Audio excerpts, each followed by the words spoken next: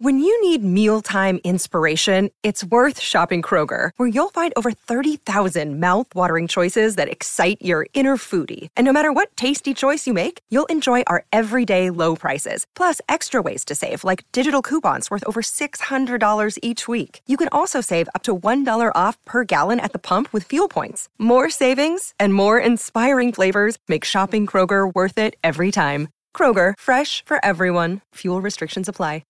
I mean, AI can be very creative. We know that right now. It's going to be very creative. There's this myth that it's not creative. Well, it's very creative, but it's creative in a different way. And we're going to use that creativity. There'll be designers and other people who will use the creativity of AI, but it's not going to be creative in the way humans are creative. Hey everybody, welcome to The Art of Charm. I'm your host, Jordan Harbinger. Today I'm talking with Kevin Kelly, founding editor of Wired Magazine and author of The Inevitable, Understanding the 12 Technological Forces That Will Shape Our Future.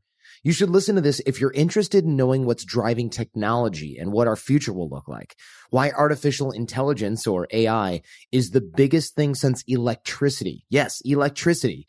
And the ways humanity, this means you and I, will interact with technology, AI, and how this will change our lives in ways we can scarcely imagine right now, both good and bad. And last but not least, how technology will actually make us better humans. So enjoy this one with Kevin Kelly. And by the way, if you're new to the show, we'd love to send you some of our top episodes and the AOC Toolbox, where we discuss topics like body language, nonverbal communication, persuasion, networking, negotiation, mentorship, everything else we teach here at The Art of Charm. If you're in the United States, you can text CHARMED, that's CHARMED, to 33444. Everywhere else, just go to theartofcharm.com. Also, at theartofcharm.com/podcast, you can find the full show notes for this and all previous episodes. All right, here's Kevin Kelly. First of all, the book I read, which I really enjoyed, it's cool to look at predictions for things because me and my girlfriend, who you just met, we like to say, wait, in the future, this is probably going to be different, and here's how it's going to be different. And it's always really simple stuff, and seldom do we think, and then it's going to be like this, and then it's going to be like that. We kind of predicted, for example, that self-driving cars will obviously be ubiquitous in the future, but the kind of late 21st century gun nuts, if you will be the people who say, I have the right to drive my car, even though the accident rate is so much higher. And they'll have arguments like, well, it's safer because humans don't make the same mistakes that this AI does when it comes to deciding how many people to run into at the same time. Right. Would you say that you have a science of predicting? No. First of all, most of what's going to happen in the specifics, like a product or a company, is totally inherently unpredictable. Sure. There's only another set of larger scale, larger level forms that are in any way inevitable. And those have to do with the fact that any technology, including digital stuff, runs on physical apparatus. And the physics of this sort of governs these recurring patterns. And my job is sort of to look for these recurring patterns. And I look for the ways technology wants to be used in the sense of it's not being supervised. So it's like how criminals and outlaws use it, how kids use it, how the street uses it. And that gives you a little bit more hint of its kind of natural tendencies. Thanks for leaning into me when you said criminals and outlaws. Right. I appreciate that. That's good for the brand. The street. Yes. Yeah, right. Morons use it this way. Right. And it's these unsupervised ways that reveal sort of the underlying tendency or leaning that technologies have. And they all have leanings. They're biased in certain directions. So what I'm looking for is the biases in technologies. And the biases, to give you an example, is like copying, right? And so the thing about the internet, it's the world's largest copy machine. Sure. It wants to copy everything. If it can be copied and it touches the internet, it will be copied.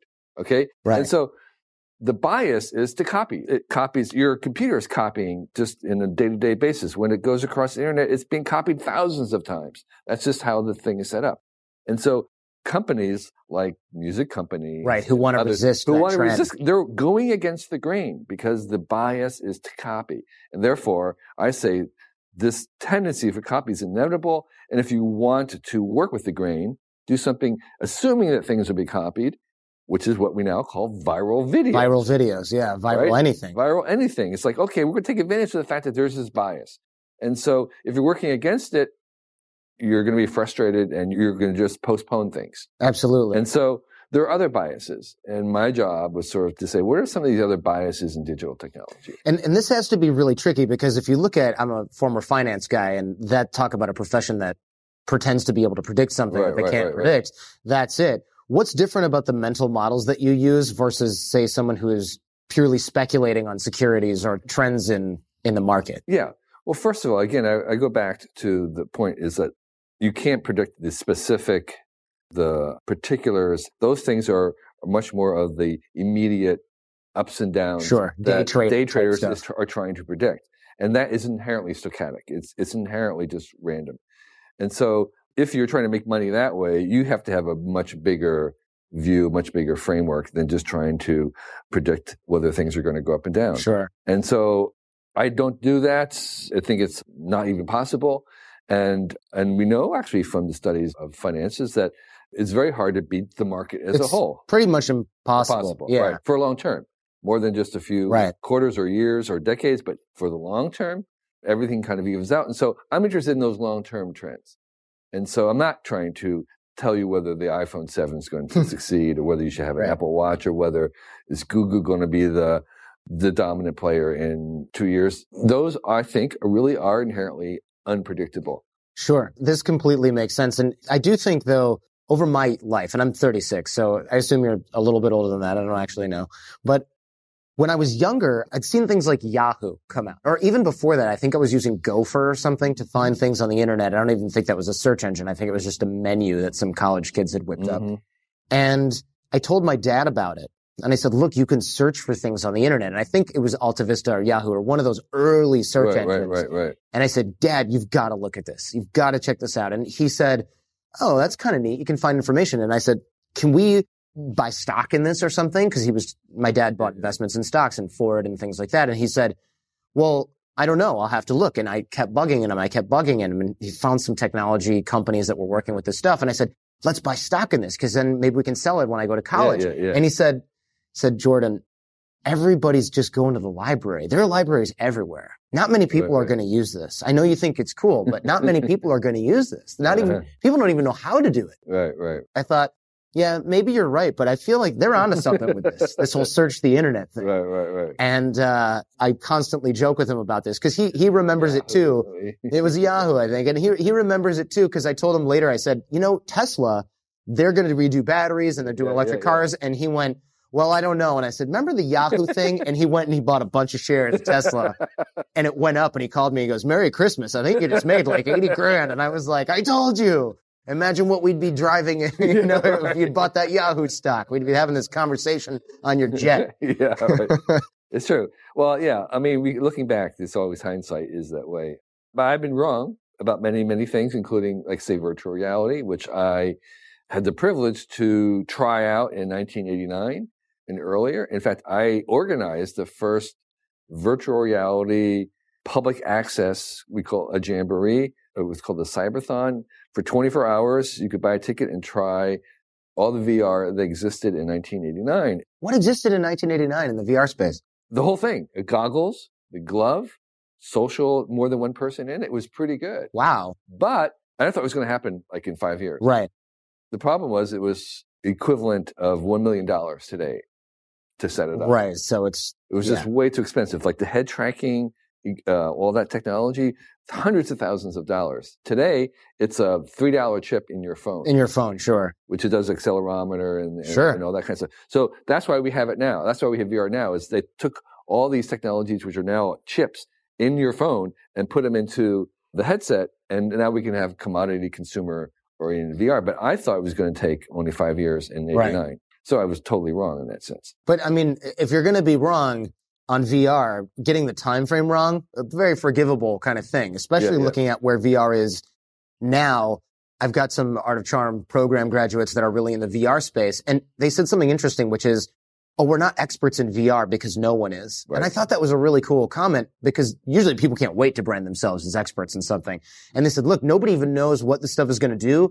It's just all of us enthusiasts know that something's going to happen. And it reminded me of when I thought, these guys with the search thing are onto something. They know it's there. They're just trying to put the pieces together until something takes shape.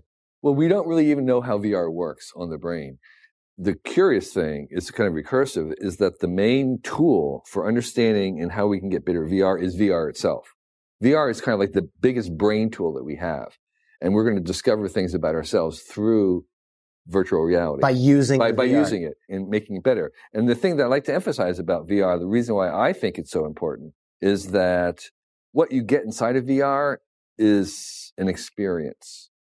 When you take it off and you come back out and you recollect what happened, you don't remember seeing things. You remember feeling them, experiencing them. And the real typical demo for VR for first timers is you put the goggles on and then they show you're in a room and then they drop off half of the room right in front of you and you're now standing on a ledge that goes a mile down. Whoa. Okay. And your brain knows that you're just standing in the room, but your body, your other kind of lower brain is in panic and your legs are shaking and you're backing up thinking, I'm going to die. Even though your brain, you keep saying, I'm just in a room. I'm just in a room. What it is the VR is working on a different part of your brain than the conscious visual side. Sounds a little bit like LSD or mushrooms from what I've read on the internet. Right. Exactly. And so it's an experience. And so what you're getting is that when you have a virtual character there, your avatar right now today may not be exactly 100% photorealistic like you, but it's giving you eye contact. It's your voice, and it has all your body language and all the little mannerisms and the micro expressions on your face. And so what you feel from that is that you are there. Even though I know that you couldn't possibly be sitting in this chair, I feel as if you were really there. I feel as if this virtual thing is there. I feel it. And that feeling is transferring the internet of information to the internet of experiences. And that's what we're going to get with VR, is that we're going to have the currency is experiences, and the internet will become this internet of experiences. And experiences are, by the way, one of the few things that we can't manufacture in a commodity way, making cheaper and cheaper. Right. And so experiences are things that we're going to be paying more and more for. We're going to move our economy to an experience economy. And this is where the jobs will be. If you want something that's going to be manufactured, you give it to the robots. It's a commodity, but experiences are very, very human. That's super interesting. And I can see that making a lot of sense, especially once we get the data, the kind of uploading your brain, or at least getting enough data from you. If you use VR for 300 hours, how much does that computer, that AI at that point, know about what I would do if I'm not even... Everything. And this is, by the way, my prediction, and quote me on this, is that I think the biggest companies in 20 years are going to be VR companies because they have this data about every aspect of your life, what you're afraid of, what you're interested in, what you find fascinating just from looking at your eyes and your dilation. Yeah. I mean, they'll know you so well, and they're going to gather petabytes of information about you individually.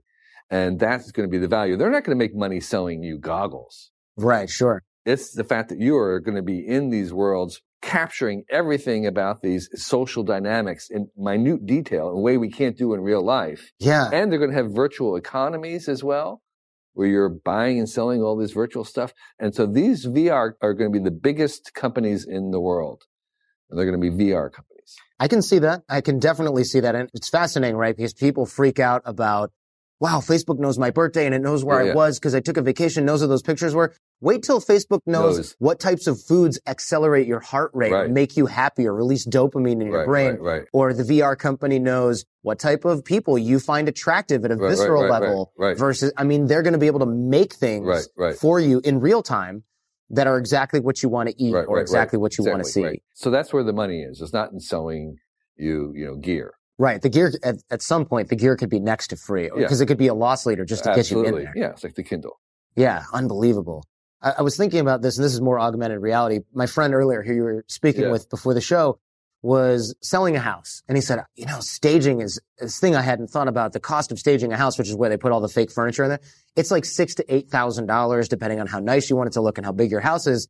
And I said, well, we're talking to Kevin Kelly. You should tell him you could do even the phone VR, and you could have that be completely free because they come in and they map your house. And the way they make money is every time new people walk in your house, it's like they're looking at the corner of a room and it says $350, Crate and Barrel Armoire. Right. And then it's like Posturepedic mattress ranges from $1,000 to $2,000. And if it's like, if you want that and you want it to go right there, you can go dink, dink, and then it'll buy it with your credit card and they'll come and move it in and set it up just like you saw. Yeah.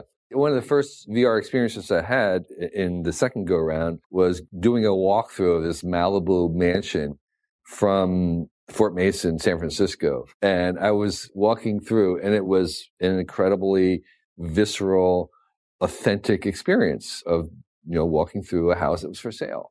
What does your brain do when things aren't photorealistic? Does it just kind of go into the same mode it does when you're playing a video game where the bar kind of recalibrates to, all right, this is all the input I'm taking in? Yeah. So photorealism is, as we know, not necessarily 100% needed. And you only have to watch, like a Pixar movie or something to be swept up in someone's personality and deciding that's real.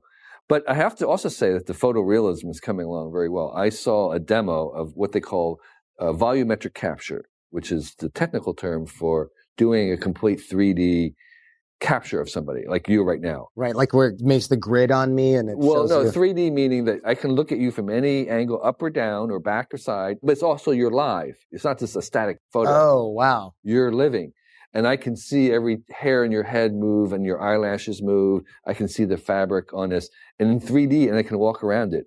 That's where we are right now in the lab. Wow. It's as good as seeing there. And the belief, the feeling, the experience is total. So much that I felt uncomfortable getting too close to that. Because you felt that it had psychological space. The psychological space. It was, even though I could walk through them, it was like, I don't want to get that close. Right. It was a woman. It was a beautiful woman. It was like, you can see the implications of that too, right? Yeah, sure. Exactly. Yeah. And so it was like, I can need to step back here.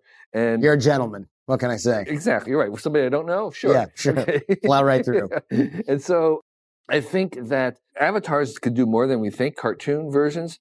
I think we're going to be very close to having that resolution of saying this is good enough. And it won't matter at a certain point, especially if you spend 16 waking hours in a VR and then you take it off for a few minutes to reset your eyes or get some food, if you even need to do that in 50 to 100 years. And it won't matter. That'll be the low resolution. They'll have a slang term for real life that will be sort of pejorative, right?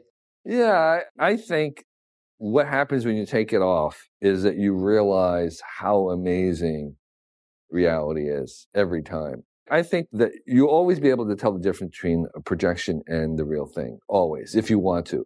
Most of the time you don't care, but if you want to, you'll be able to care. And when you take it off, you just realize there's just so much else going on. And it's not just going to be the visuals, it's the smells, it's the wind, it's the quality of the experience that we have in real life that's just really going to be hard to beat. So you'll appreciate reality simply as that much more real than the thing you were just experiencing. It's like, oh, there's all kinds of things going on here that's been experienced of people who spent time in it. I could see that because we are at some level, well, at every level, evolved to realize that this is what's real and something, no matter how amazingly programmed it is, up to a point, will still seem at some level not quite as real as what our brains think is real. Right. When you say that in order to predict, we look where people put their time and energy without compensation. Yeah. Wikipedia, Instagram, whatever we're curating, this podcast, for example, although now I'm compensated for it, I wasn't before. How do you know what's going to grow? And it looks like you're aiming towards what people are paying attention to. And how do you measure those trends? How are you looking at what humans are paying attention to when it's not already happening? I mean, we know Instagram and Facebook are catching on because we're on them all the time. What do you look for in terms of those types of trends? You mentioned white space. Yeah, white space is this idea that came from, I think, people studying the pattern of science. Is the white space is sort of the space in between things where there's nothing. And there should be something. And we can kind of explore that pretty easily by the idea of AI right now.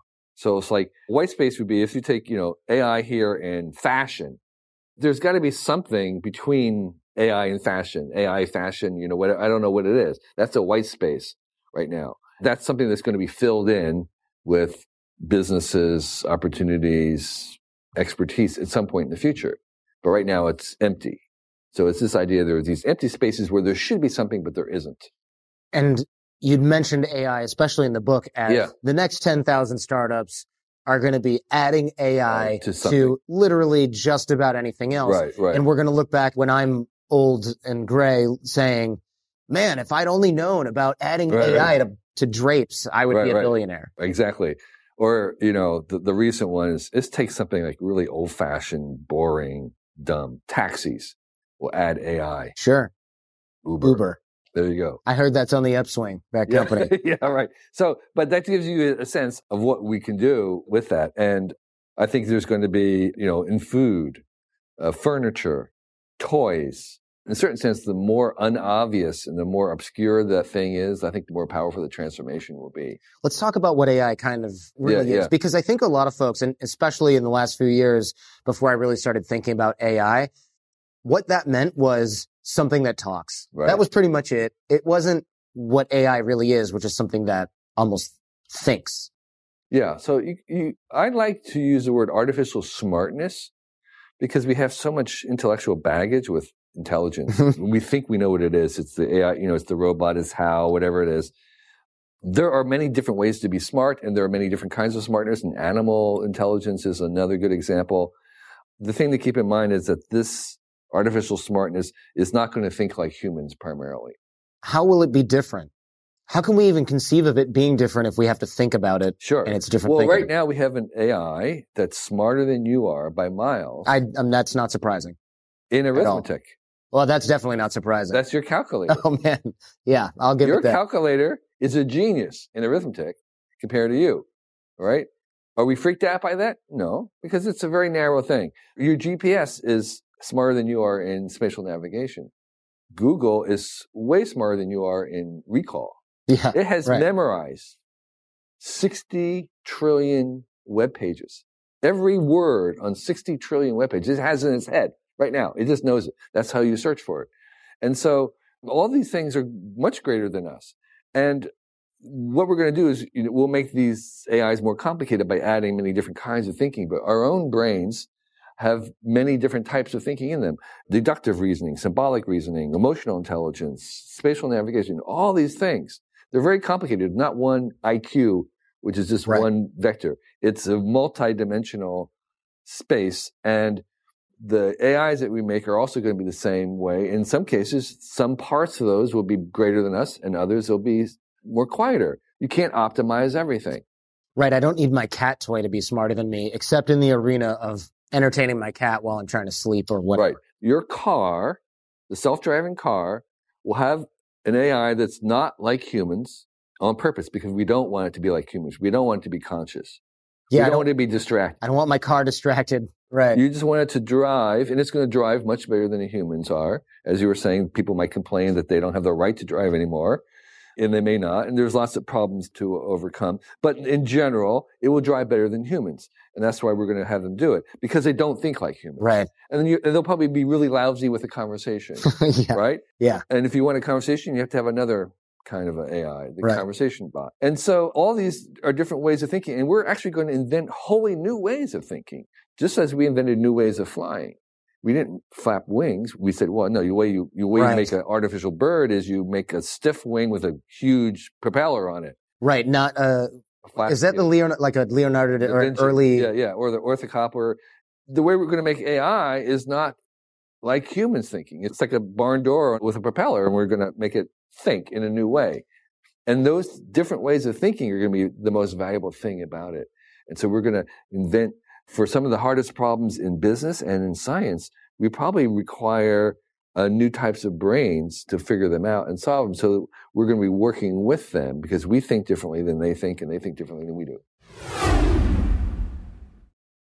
Over the last 17 years, we have launched our fair share of online courses, coaching programs, and finding the right platform has always been a challenge. They say if you do what you love, you never work a day in your life. But if you're an entrepreneur, you know the hard work that comes with it. That's why you need Kajabi. Kajabi makes it easy to run your entire online business from one platform so you can focus on what you love, creating. Kajabi is the ultimate all-in-one platform that helps creators and entrepreneurs build successful online businesses by unlocking predictable, recurring revenue. No matter your niche, Kajabi makes it easy to turn your skills, passions, and experiences into enriching online courses, exclusive membership sites, subscription podcasts, thriving communities, personalized coaching, and more. The best part? Kajabi doesn't cut into your revenue because everything is owned and controlled by you. So keep 100% of what you earn. And with Kajabi, you also get robust analytics, easy payment options, email marketing tools, and customizable website templates, all built in. You don't even need a huge audience to make sustainable income. There are thousands of creators on Kajabi making 6 and 7 figures with less than 50,000 followers. Right now, Kajabi is offering a free 30-day trial to start your business if you go to kajabi.com/charm.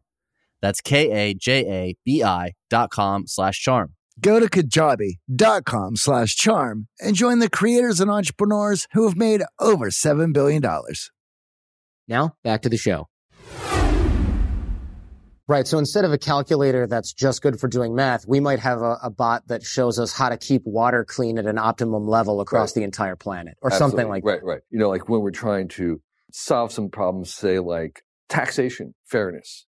Well, there's no perfect taxation thing because it can't be fair for 7 billion people. Right. But you might have ways to actually try and level it in many different dimensions all at once, something we can't do. Right. By making 7 billion different calculations. Right. Similar things like that. So there are some real kinds of social level, not just trivial, but really significant things that we may use this other kind of thinking to do for us. That's going to require a lot of what you had mentioned, tracking. Right. Which scares the crap out of maybe half the population. Sure. The other half of the population is voluntarily wearing things like you and I are right now to track more stuff. Right. Because we want to accelerate this process. Why is tracking so uncomfortable? What is it about that us as humans just find tracking a little bit off-putting? Well, so first of all, I don't think we find it off-putting in general because we evolved in little clans. In those clans, everybody knew everything about you. If we were in the same clan, man, we would know. And we were living, we had no technology. It's like, I know everything about you day and night. It's like high school, but times 10. Times 10. Everything about you. There's no escape. You know, we're sleeping in the same big room. I mean, they literally were. And so we have comfort there. And the reason why we are comfortable with that is because it was symmetrical. It was mutual. I saw you, you saw me, you knew everything about me. Mm-hmm. And if you got a wrong idea or I could correct you, I could hold you accountable. I got some benefit from all that. Where we're uncomfortable now is when we have tracking and it's not symmetrical. Unidirectional. They, whoever they are watching me. I don't know what they're gathering. They're not accountable to me. They could be totally wrong. And I get no benefit. So that is what feels uncomfortable, is this asymmetry. And so I talk about covalence, which is restoring that symmetry so that we are watching the watchers, and the watchers are watching us. There's a mutual respect and accountability. So if something is being tracked, I want to have access to it. I need to be able to hold them accountable for what happens with that information, and I need to get direct benefit from it. If we can do that, I think we can restore some of that covalence. Now, that is a big task to do when you have a government or a big company like Google, because obviously it's not symmetrical. Right. I mean, they are huge, and they know everybody's, and I don't even know me. Restoring that kind of symmetry is a big challenge. Sure. But I think we can go a lot further to where we are by enabling that mutual surveillance. This makes sense because, of course, getting big data companies to share data, which is essentially the industry that they're in, could be a little tricky. It's going to be like an arms race. Well, you put your data out there first. Well, no, you put your data out there first. Well, what data do we want to share? What data should everyone have access to? Is there going to be a government oversight body that's going to try to do this? Which let's not even go into the efficiency of that. It could be really tricky. It is going to be tricky, and we're going to be talking about it, forever now. And I would even argue with some of the basic ideas of like data ownership. I don't believe you can really even own data. How is that? I mean, you can collect it, right? But it's not yours. Well, okay. So let's take the data, the one bit thing that I am here right now. How can I own that? First of all, because I'm in a space that other people own, and they know that I'm here. So, I mean, how do I own it if they also have it too, right? True. Yeah. Okay. There's these inherent difficulties of owning bits, but also owning bits whose meaning comes from the fact that there's more than one person. Right. Multiple more parties. than one stakes involved in it. And so even my heartbeat, in a certain sense, I'm generating the heartbeat, but this device that's measuring it, they have a stake in that too. Sure. They have some responsibilities and duties and rights from the fact that they are collecting that information. So there's many different parts, and they have some ownership of that in a certain sense. So I think the idea of a single agent owning some data, I think, is the wrong model, is what I'm saying. I think we want to think about it as like you have multiple factors, multiple agents, multiple stakeholders in every bit that's being generated. The first sort of subsection in the book, is it 12 subsections with the first one I noticed was becoming. Right. And in that we are endless newbies, which makes me feel really good, by the way, because I feel my parents, when they look at things like iPhones, I have to my dad just found out there was email on his phone. He's had an iPhone for I think 3 or 4 years now. Yeah. And my mom said, "Oh, just check your email on your phone." And he said, "I can check my email on my phone." And we laugh about it, but that's me in 20 years, right? Unless it's everybody in 20 years, then it's okay.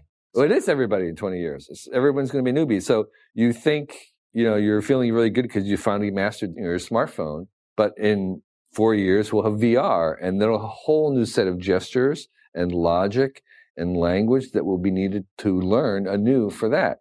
And, you may be pretty cool because you just graduated, Java. Well, Java is, you're going to be in a whole new language you're going to have to learn in 4 years or so. And then after that, I mean, not just once, but twice and 3 times and 4 times. And so we're going to be in this perpetual state of all being newbies, no matter what age we are, of not being late, of being at this equivalent starting gate where there are no experts. There really are no VR experts. There really are no AI experts compared to what we know in 30 years. It seems like the gap between, for example, the 90s, if you knew stuff about computers, people were like, whoa, what's going on with the whole computer thing? And my friend has a computer.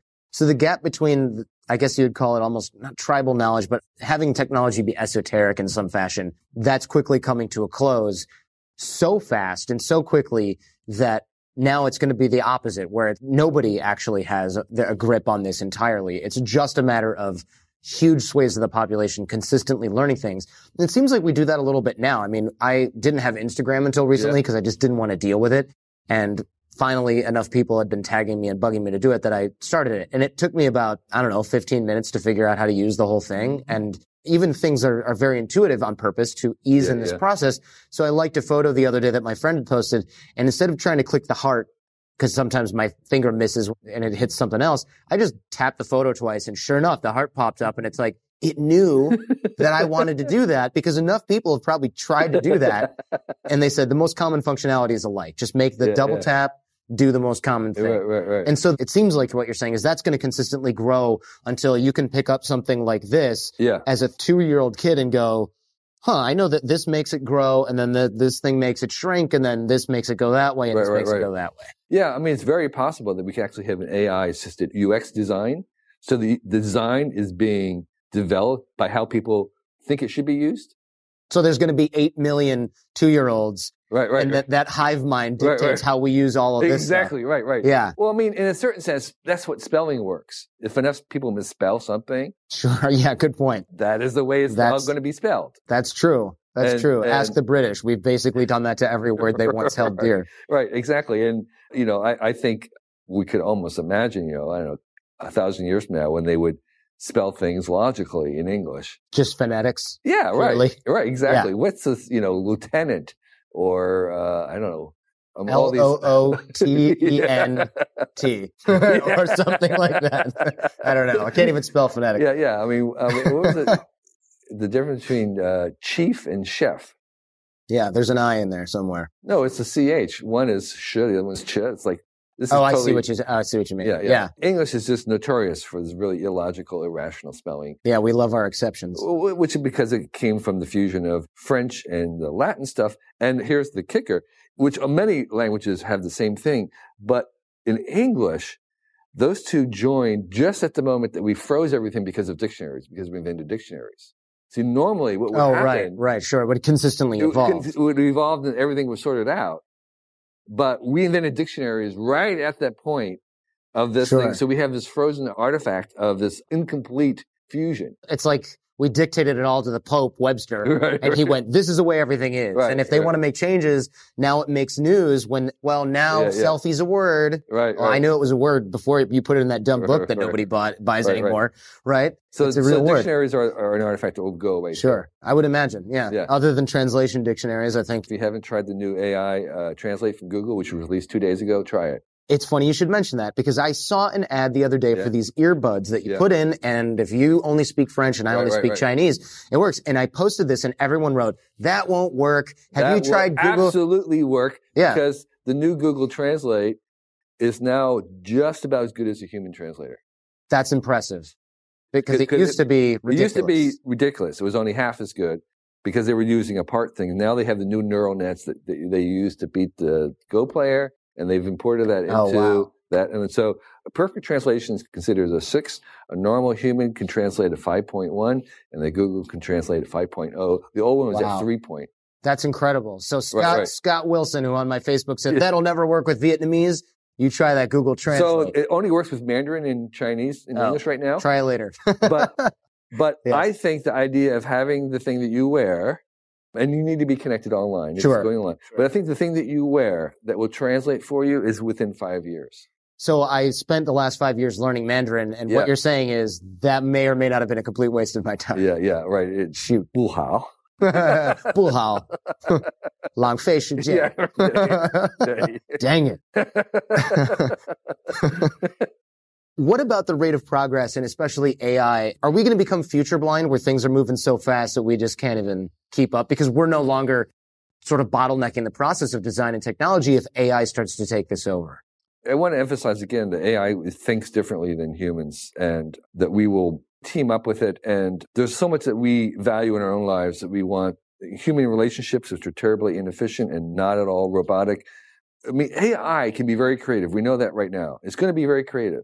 There's this myth that it's not creative. Well, it's very creative, but it's creative in a different way. And we're going to use that creativity. There'll be designers and other people who will use the creativity of AI, but it's not going to be creative in the way humans are creative.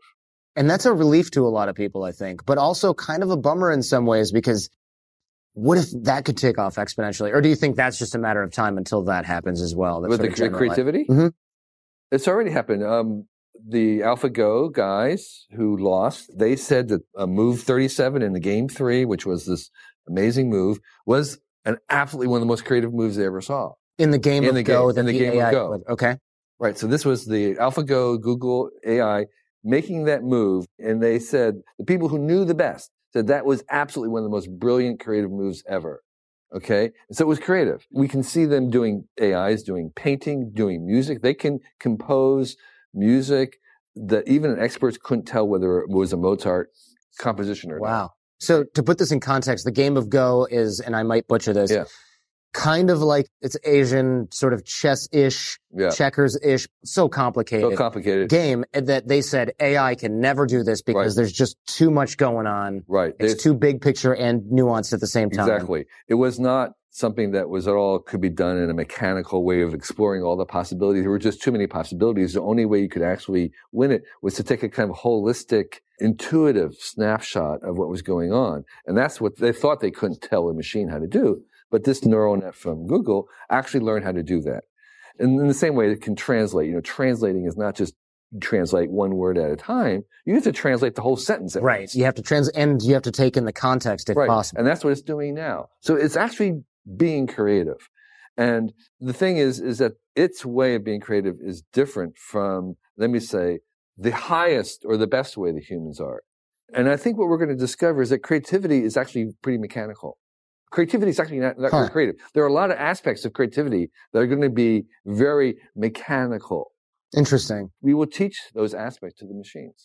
It looks like an amorphous shape that only humans can do because it really is just maybe hundreds or millions or whatever of little mechanical switches flipped in different directions that make it code, almost like Braille. Well, it's like a lot of things, like consciousness and all. It turns out that there'll be many different species of it, many different varieties of it. And so creativity itself is something we use in a broad term, but there's probably maybe 10, 15 different varieties. And what's going to happen over time is that we're going to evolve the kind of language to understand that in the same way, intelligence is not a single thing. It's multidimensional. There are many different types of it. And over time, every person will have an idea of the different types of intelligence and thinking and creativity. Just like 30, 40 years ago, typography was a very esoteric thing that only 200 people in the world knew the difference between serifs and sans serifs face, right? Now everybody knows. Right, because you have Microsoft Word. Right. Yeah. It's a general education in grammar school. about kerning. Sure. Right? Yeah. Okay. Yeah. Well, the same thing. Right now, we have no idea about the differences in creativity or intelligence, but every grammar school kid in 50 years will be able to tell you, oh, what are the 10 types of intelligence? Sure. Oh, that's incredible. Right. Because it'll be so common that there are different types. Right now, it's just, what do you mean different types of intelligence? Right. There's smart people and dumb people, son. Dumb people. And the 15 ingredients for creativity. And, wow. Yeah. To give people an idea of how much this is a big deal is you illustrated this really well. Humans used to have animals pulling plows and things like that. And then we found engines and electric equipment. Artificial power, I call it. Artificial power, right? So, or AP for those of you who want to follow along at home, right? And it's like, wow, we can have these things working. They don't get tired. We don't have to feed them. They don't die and get sick. Well, they can lift much higher. We can make stronger. A skyscraper. Yeah, right. And then AI is that times whatever exponential value, because not only are we able to power things and make them strong and infinitely large, small, whatever, we're then going to be able to say, you know what, you figure out the best way to do this because you have type number 78 intelligence, which is what you're designed to do. I'll be over here not doing a thing, making sure you don't implode or something like that. Right. So like when you drive your car down the highway with just your wrist and switch, turning a switch, you harness, you call forth, you beckon 250 horses. Right. I think about that sometimes. How many? 250 horses. That would be. It's like, oh, there they are. And they're going to run all day. We'll use them to throw up a skyscraper like they were making across the street or railways or whatever. Okay, now we're going to take 250 minds. They're not human minds, but they're 250 minds of some sort. We're going to add them to those 250 horses, and that's the self-driving car. That's the AI car. But so the question you want to ask yourself right now is, what would you do if you had 24/7 access to really cheap 1,000 minds? They're not human minds, but they're smart in many different ways. What would you do with that? Start solving problems or start horsing around? Probably both. I'll do something. I mean, you could take the taxis and make Uber. You could add them to the drapes. What would you do with 1,000 minds that you could beckon at any time and work for cheap for as long as you want? What could you do? And that's the second industrial revolution. And the people who figure out how to apply the minds are going to be the people who the Andrew Carnegies. Right. And I kind of refer to, I talk about, well, this is the formula for the next 10,000 startups to take X and add AI. But because AI becomes a commodity. But if it's a commodity, you also have the reverse problem, which is, well, everybody has access to it. So it's actually take AI and add X. In other words, it's what you do with the AI. It's the interface for it. Because anybody can buy AI just like you can buy electricity. So it's not going to be no differentiation. You have to do something special. You have to have a particular story and an interface, something in addition to the AI. So it's going both ways. Can you give us examples of how this might work in general fields like medicine or construction or real estate or something? Medicine, it's already happening. I just talked to a guy last night doing diagnostics. So right now, an AI can do pretty good medical diagnostics. It's not as good as a human, but by the way, if you're in Africa and don't have access to a doctor and could get this on a phone, it's like 1,000 million times better than no doctor. Sure. And eventually it'll be better than a human doctor with no AI. But the best diagnostician medically today is not an AI and it's not a doctor, but it's the team of AI and a doctor. And so that is what will continue. But if you don't have that, again, just the AI by itself is better than no doctor at all. And that's happening very, very, very rapidly. There's a lot of legal issues which will prevent it from happening as quick as it could. The FDA wants to be involved. Yeah, of course. So this will happen overseas. So we can have, I was going to say medical tourism where I go to China and use their AI. Right. And everybody says, oh, I heard those can kill you. I saw it on Fox. Those robots, they put them inside you and they take over. That's the email I'm going to get from my mom in 5 years. Don't use the AI diagnostics. Right. There's something insidious about it. You got to be careful. They're trying to kill off all the Armenians, right? Right. Yeah. Yeah, exactly. It's going to be something like, oh, be careful. You're 1/16th Armenian. Wait a minute. What? I'm Googling this. Why does my mom not want me to go to the doctor? Yeah. Photography is something that you're passionate about. How has this changed photography? Well, it's already changed photography. I mean, the reason why your cell phone is a camera is because of computation. So computational photography is replacing heavy lenses and dark rooms with bits, and that will continue to go forward. There's even a possibility of having a lensless photography. That just does computations that replace the lens. So what the lens does, there's a sensor and there's a lens, and it's focusing the light, and you have to point it in the general direction. But you could take a flat sensor put it out on the table, and it gets the light from every single part of the room, but they're all different lengths. If it was smart enough, that lens could reverse engineer the entire room. Right. The sensor can reverse engineer the whole room. Without even the lens. And then it just shows you what everything looks like based on mathematical calculations. Right. It reconstructs the entire room just by the fact that this little pixel here will get light from different directions compared to the one next to it. So it's like an insane amount of computation, but it's theoretically possible. So what that means is that, in a certain sense, anything could become a camera. Sure. Man, that's going to be cool to put something like that in space and be able to see 1,000, 10,000, a million times more things than we can see now with Hubble. Right. Because of this technology. Right. That's going to be how we discover things that are. That's one way where you make it even more sensitive to photons. That's a separate thing, but that is another possibility, which we could send them into space. But VR, this idea of having volumetric capture in real time, will occupy photography for a long time. And then the other thing that AI is going to change photography is, right now, if you upload all your photos to Google, the Google AI will search through all your photos and tell you, like you could say, show me all the pictures of my mom. Oh, cool. And it'll just get you all the pictures of the mom. You don't have to tag them or anything. Thanks for listening and supporting The Art of Charm. For a list of all the amazing sponsors and discount codes, visit theartofcharm.com/advertisers. Now, back to the show. What I've always wanted to do, and I'm waiting for somebody to make this on Facebook for literally 10 years, I want to find all the people in the world that look pretty much exactly like me with different haircuts. You could do that too.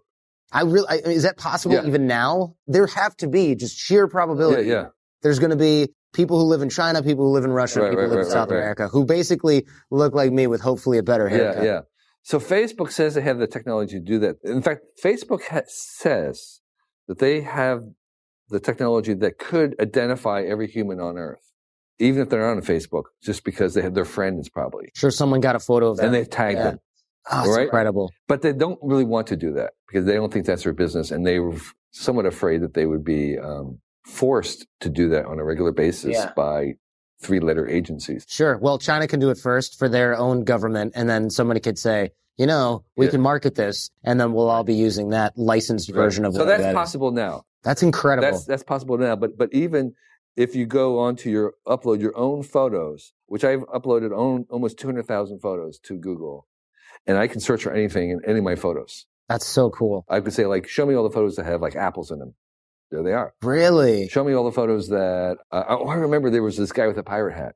There it is. Oh, wow. That's incredible. Right. That's today. That ties together the world in a really cool way.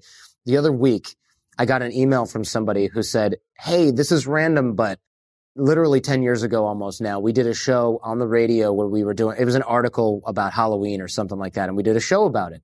And we found some guy with a Halloween costume on that he had made that was an ingenious beer keg that he had a drinkable spout, and it was hilarious.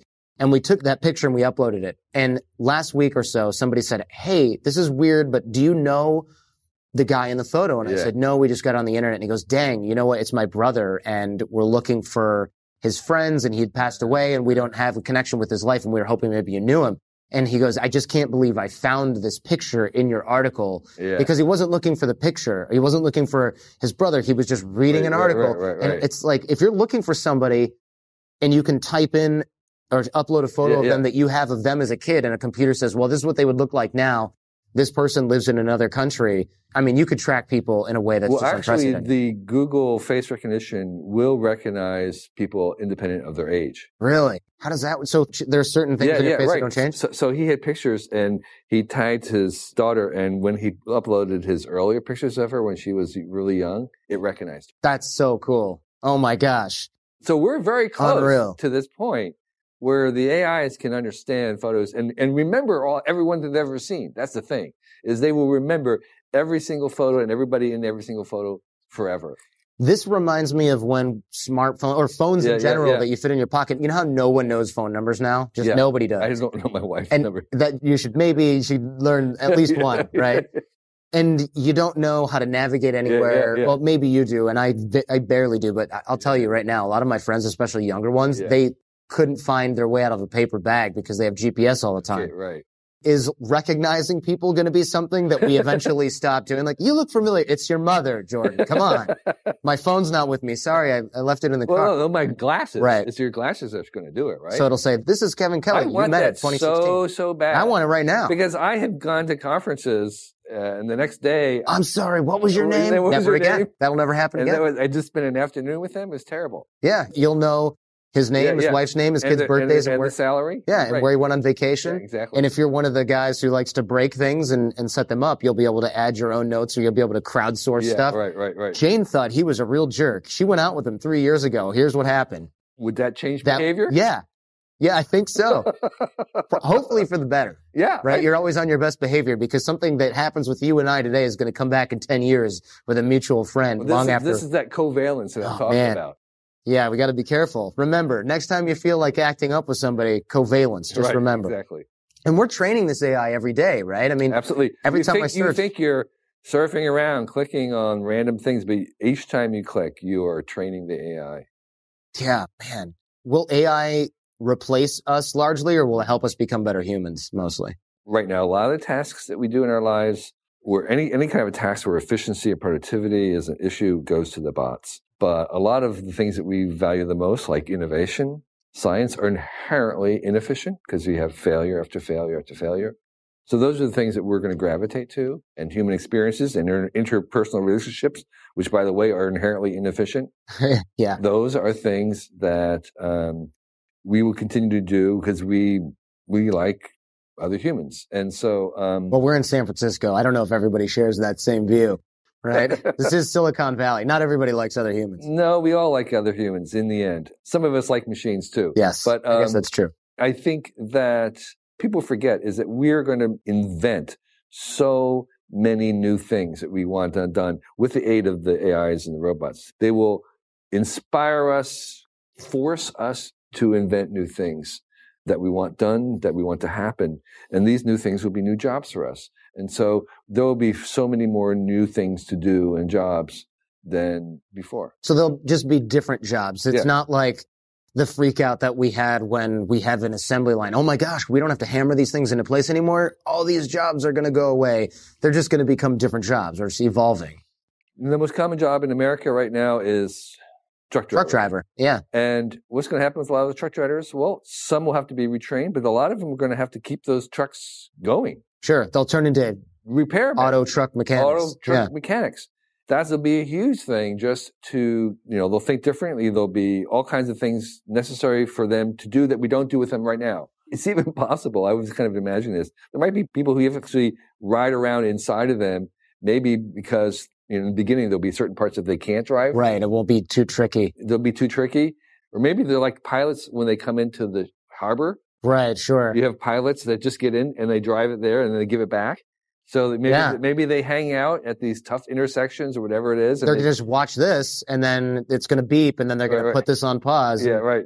Back down the switchback trail. Yeah. Incredible. So I think we haven't even begun to imagine all the ways in which we're going to participate in this, but there are going to be so many new things for us to do. Elon Musk and Sam Harris and other guys like that have this fear of AI. Do you share this sort of, what happens if it gets too smart thing? Well, the idea there is that you have this intelligence explosion. We make an AI that can then itself design a AI smarter than itself, which then can make something smarter than itself. And you have this infinite regress upwards where it suddenly kind of explodes and becomes God.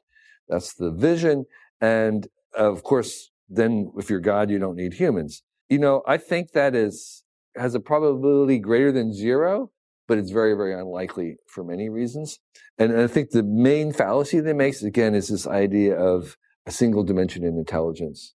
Right, a general intelligence zone. Because as I said, our AIs are already smarter than us in these other Right, I'm not afraid of my calculator. I can leave it alone with my fiance. And so this is idea that you have this sort of general purpose. And there's also that intelligence is infinite, which is a very interesting idea that we have no evidence for.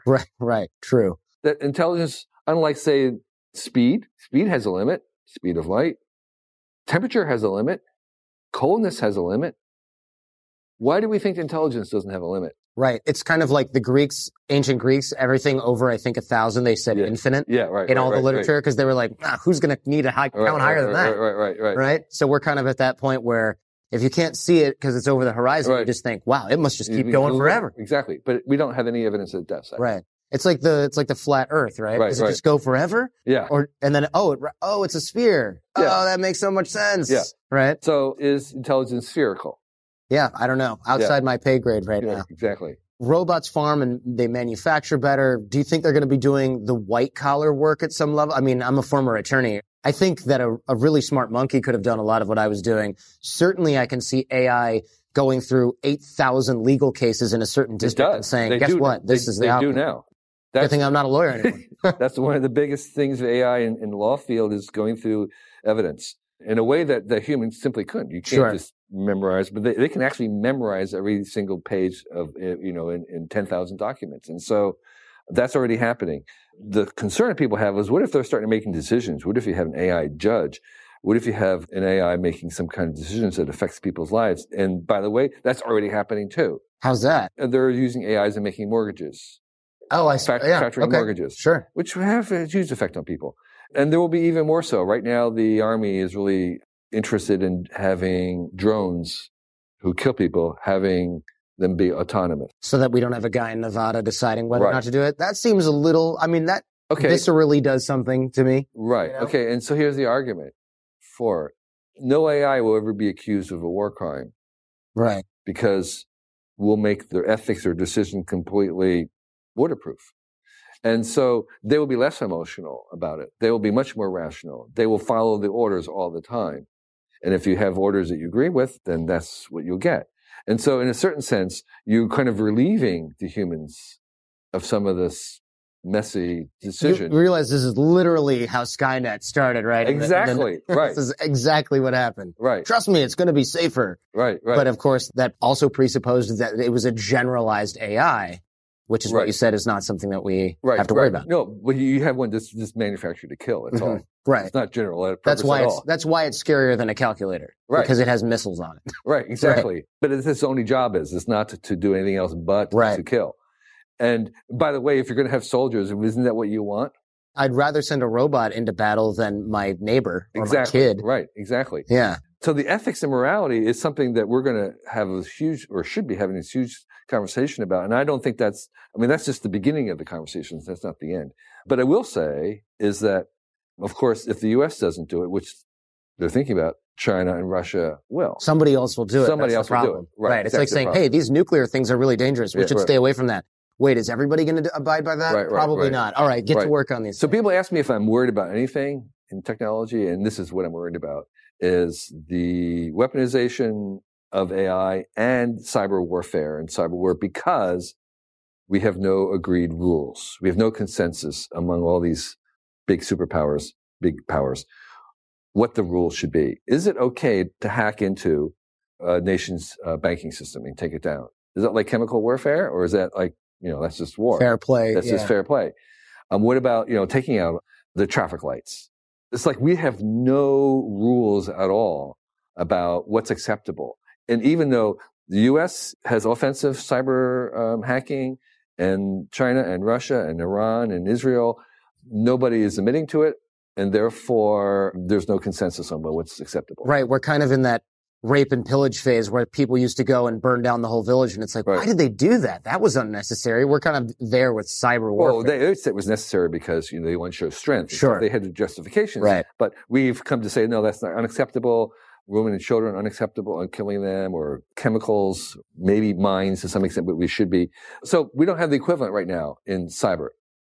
Partly because it's really hard to verify. Yeah, quantify exactly. Verify who's done it. But also because it's also new and we don't have these equivalencies right now in our mind. Yeah, it's hard to say taking out the electrical grid during the wintertime in Michigan was as severe as just carpet bombing Detroit. But it kind of, maybe it has the exact same effect in terms of human life. It could. Right. And so I do worry that we might have or endure a huge disaster first before it kind of forces a demand for this accountability. Sure, I can absolutely see that. And you outlined the 7 stages of robot replacement. Am I getting that right? It's something like I did the first three in my head, which is, that's never going to happen. That was stage one, I think, right? There was a Pew survey of the internet did this very large scale survey, which I replicated at my book launch with 200 people from Silicon Valley. And it's important to remember that they're from Silicon Valley. Right. And I asked the same question that the Pew asked. And I said, how many people here would agree with the statement that in 50 years, 75% of the current jobs would be gone? Because 150 years ago, 70% of Americans were farmers, less than 1%. So basically 70% of all American jobs were gone, were completely eradicated by technology. So how many people in this room think that in 50 years from now, 75% of all today's jobs will be gone? And it was almost universal. Everybody said, yes, I think 70% in 50 years. And then I asked the follow-up question, which Pew said, how many people here would agree with the statement that in 50 years, your job is going to be gone? Right. Nobody. Right. Nobody. Of course. So they think everyone else's job is going to be taken by him, but not poor mine. Bastards. But not my job. Luckily, I'm smarter than that. Right. I knew that coming. Saw it coming.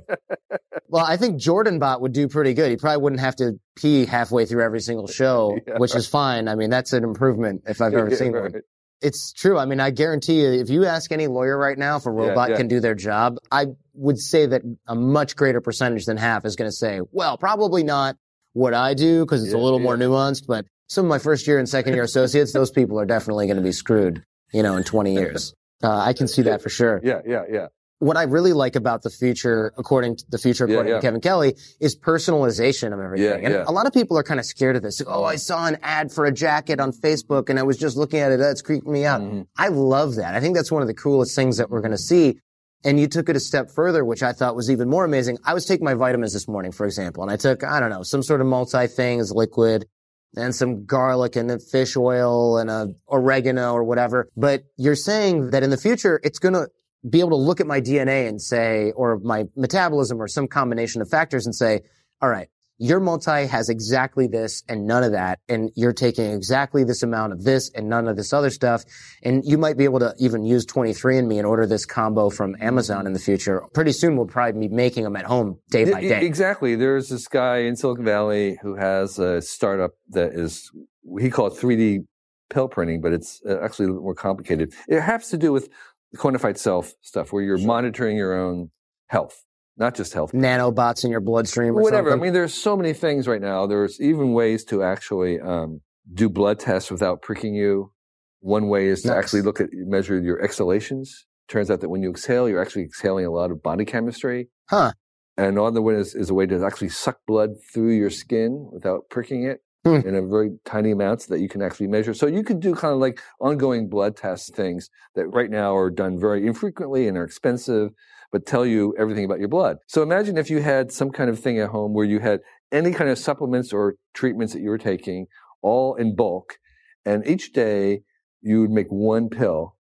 It would take all the things you were supposed to take and take it one pill, and you would take it, and then your sensors would measure the results in your body, the changes. Sure. And it would send it back to the pill machine so that tomorrow it's going to readjust the dosages. Right. Oh, you got too much iron before lunch. We'll have that release a little slower. And so we'll remix it. So you have this daily personal therapeutic just for you. Great.